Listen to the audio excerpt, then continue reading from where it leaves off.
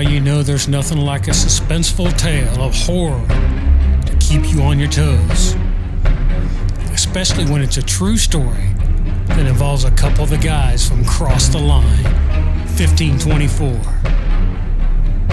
This little tale was recorded one night after one of our podcasts while we were all sitting around, still talking into the microphones, having some cocktails, and that's when the 24 side of this group told us this tale from years ago. A true story. And I just happened to hit record while it was going on. So sit back, relax, and enjoy a little something different from Cross the Line 1524.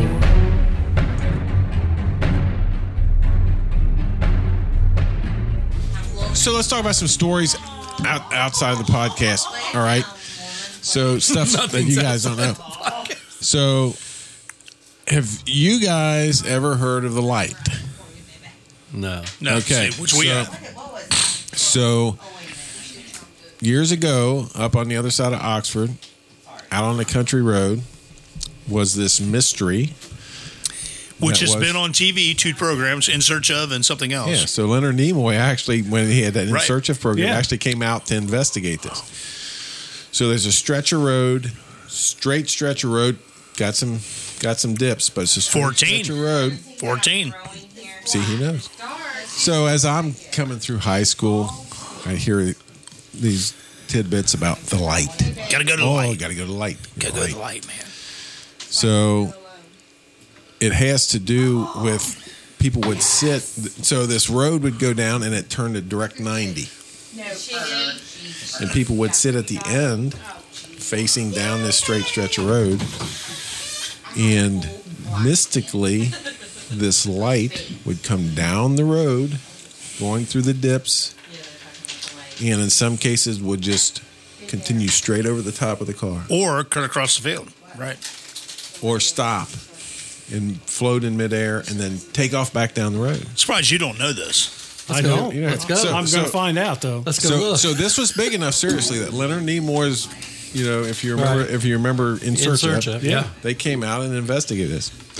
So, this is for us. Oxford's up the road, right? Right. And again, back in those days when you were 18, What else is you there had to do? 3-2 beer. You could go to Oxford or Yeah. Harrison, or whatever and get Old beer. E. So I never went. I'd hear about this in high school when some of these guys would go, and I don't know when the first time Ruben went, but It's a ghost spiker. well, that was one of the theories. Right. So supposedly a guy Missed the curve. curve, going to his girlfriend's house, missed the curve and died there, and so it was his ghost. So Randy Roberts, who was a guy that we ran around with some in high school, same age as us, he told the story that he once went with a group of older guys, a few years older than him, and they went up, sat up the light, and they were in a car that could get down the road a little bit, and it came up and it floated right in front of them and then took off back down the road, and they took off chasing it, and they were over 100 because some of the theory was it was a college prank, Oxford being that close, Right, college town. Yeah, Miami. Miami. Right. And according to him, they chased this thing at over 100 miles down the road, and at the end it just took off out over a cornfield. Right. So my first experience with actually going there, okay, me and Ruben and Randy Roberts, we ran around together, and then there was another guy, Charlie Webb. Charlie Webb. Now I remember. Charlie Webb's a character in himself in that he is Literally. very, what's the right term? ADHD. And A little bit of everything. And he Could use a little Ritalin. Oh Yes. my God! And he was a and he worked at the down at Whitewater, the butcher, Valley Meats. Valley Meats, Valley Meats. right there at the end of Brookville. Yeah. So me and Ruben and Randy are bouncing around, town, and he worked second shift. Charlie did. And we're like, hey, we're going to pick him up when he gets off work. I don't know, Saturday night or Friday night, whatever the hell the case was. And we were having a couple beers. We weren't hitting it hard. We were, for us, we were taking it pretty easy, just kind of bouncing around. So we go down there and pick him up after work, and we're like, hey, dude, we're like, these guys are like, hey, let's go to Light. And Charlie's beat. He's tired.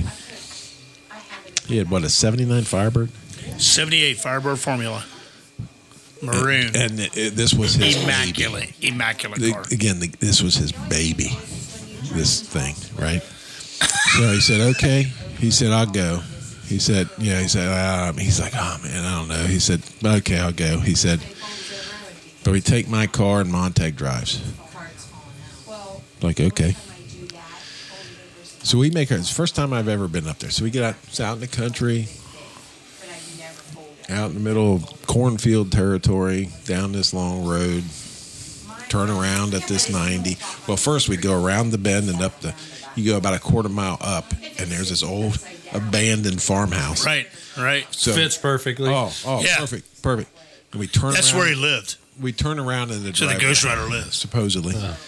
Or his girlfriend, whichever the case may be. Right, okay. So we turn around in the driveway, come back, and I mean, because this happens so much. There's a parking. There's a parking spot, right? And there's nobody else there. I don't remember what time of year it was. It was warm.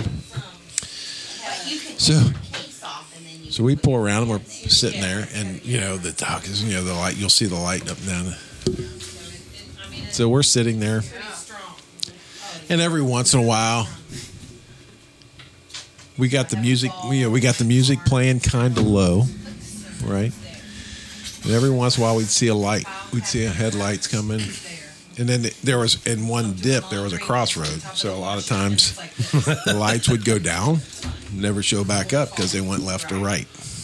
So I got it on the phone too. Yeah. So we're sitting there, and we're probably there for 30 minutes, and we're talking quiet, got the music down kind of low, and almost like you're doing a podcast. To be kind of right, be kind of honest. So Charlie, he's sitting in. I'm in the driver's seat. Charlie's in the passenger seat, half asleep. Ruben's sitting right behind me. Now remember, this is 79 Firebird. There ain't much room. He's right behind you. He's right behind me. And then Randy was as big as me. Right. He's sitting on the passenger side in the back. Okay, so we're sitting there, and we've kind of all just kind of quieted down,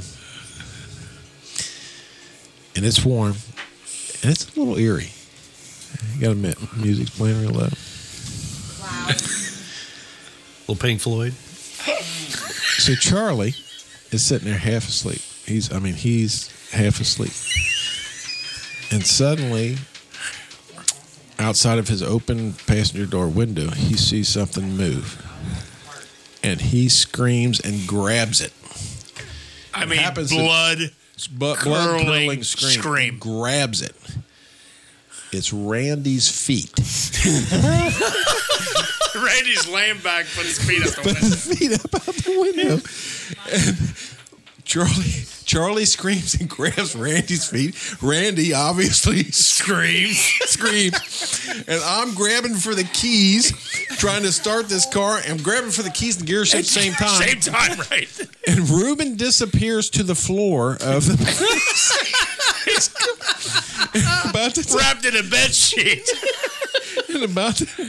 And we're doing 90. It's like bam, that quick. It's like, and then we've got to realize what happened.